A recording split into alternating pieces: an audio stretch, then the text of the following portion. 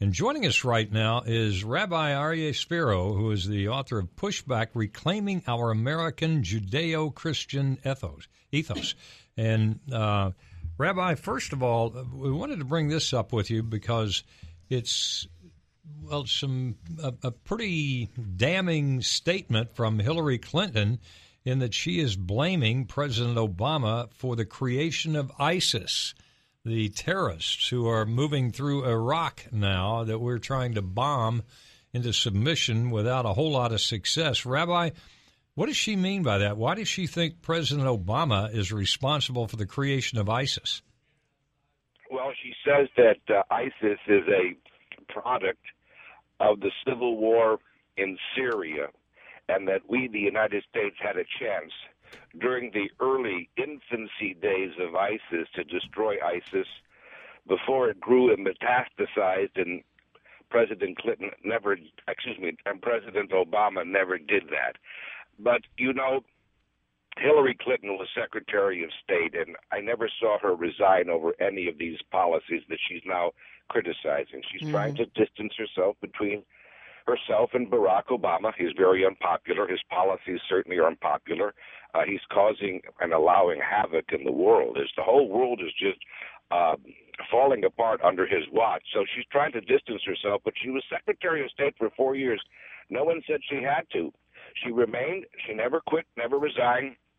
And remember, when it came time to castigate Israel, for 50 minutes, she just kept yelling at Netanyahu, Prime Minister of Israel, for somehow allowing the building of a nice apartment in Jerusalem. That was some terrible thing. So she fulfilled the Obama policies with enthusiasm, and Benghazi happened under her watch. Yeah. She didn't give them the security, and she didn't demand that her embassy there in Benghazi be protected. So this is her desire to try to appear now that she's more center. But she's still Hillary Clinton, and Hillary Clinton is the country's biggest leftist. Barack Obama is the country's biggest Marxist. You know, I think this does make it very clear that there's no doubt about her running for the presidency when she did this. I mean, this is, you got your feet in cement on this in it was a running for the move, presidency to try to distance yourself from President Barack Obama in running for the presidency. If her health is fine, she's going to run. What else is there in the life of a Clinton except to amass power and to try to be in charge of the White House? This is what it is to be a Clinton. They're already grooming their daughter Chelsea for this, so of course she's going to run. The only thing that can stop her is if there's a health problem. And we're speaking with Rabbi Aryeh Spero. And, Rabbi, the other thing we want to bring up, and it's sort of culminated, I think, maybe in a rabbi in Miami who was killed on his way to the synagogue, and their police are saying it wasn't a hate crime. I find that maybe a little hard to fathom, but maybe it is true. But we are seeing a big spread in anti-Semitism, aren't we? It was a hate crime. This is the same police all over the country that don't want to call attacks on white people from black people. They don't want to call it hate crimes because they don't have the stomach, or they're not been given the authority to do what they have to do within the black community to stop these things. This is the same law enforcement. They themselves are very good, but they have instructions from higher people not to call crimes from Islam Islamic, but they call it workplace violence. We have been witness to so many crimes in the name of Islam where the perpetrator yells, Allah Akbar. Of course it's Islamic, but the authorities are told to say, it's workplace violence, it's a lone, crazy person. All of this, because if they would say it's Islamic, then they'd have to do something about it in the Islamic community. They're afraid, they don't want to. It's not politically correct. Of course it's a hate crime. When you have people up in Brooklyn and down in Miami, black people beating up Jews and knockout punches, it's a hate crime. Right. I live with this.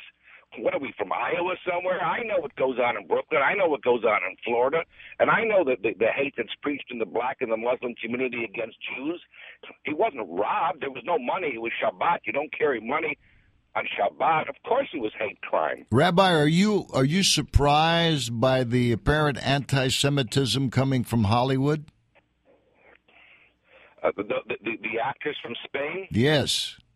They're Spanish. Spain is the number one anti-Semitic country in the world today, and so they're Spanish. So they're not Hollywood. They're Spanish, and they happen to be actors, and they won awards. But Spain is the number one anti-Semitic country in the world. But that's okay, because they'll be the number one Islamic country in Europe. They will be the first country in Europe to fall to Islam. A lot of the anti-Semitism today is coming from Islam. Nobody wants to stop Islam. People are afraid. Islam gets away with their anti-Semitism because they claim that they're a minority. So if you're a minority, you can be anti-Semitic. We saw it in Al Sharpton did many things that were anti-Semitic. Oh, he got away with it because he's a minority. Somehow, we people that are white or Jewish, we can't do anything that's not nice.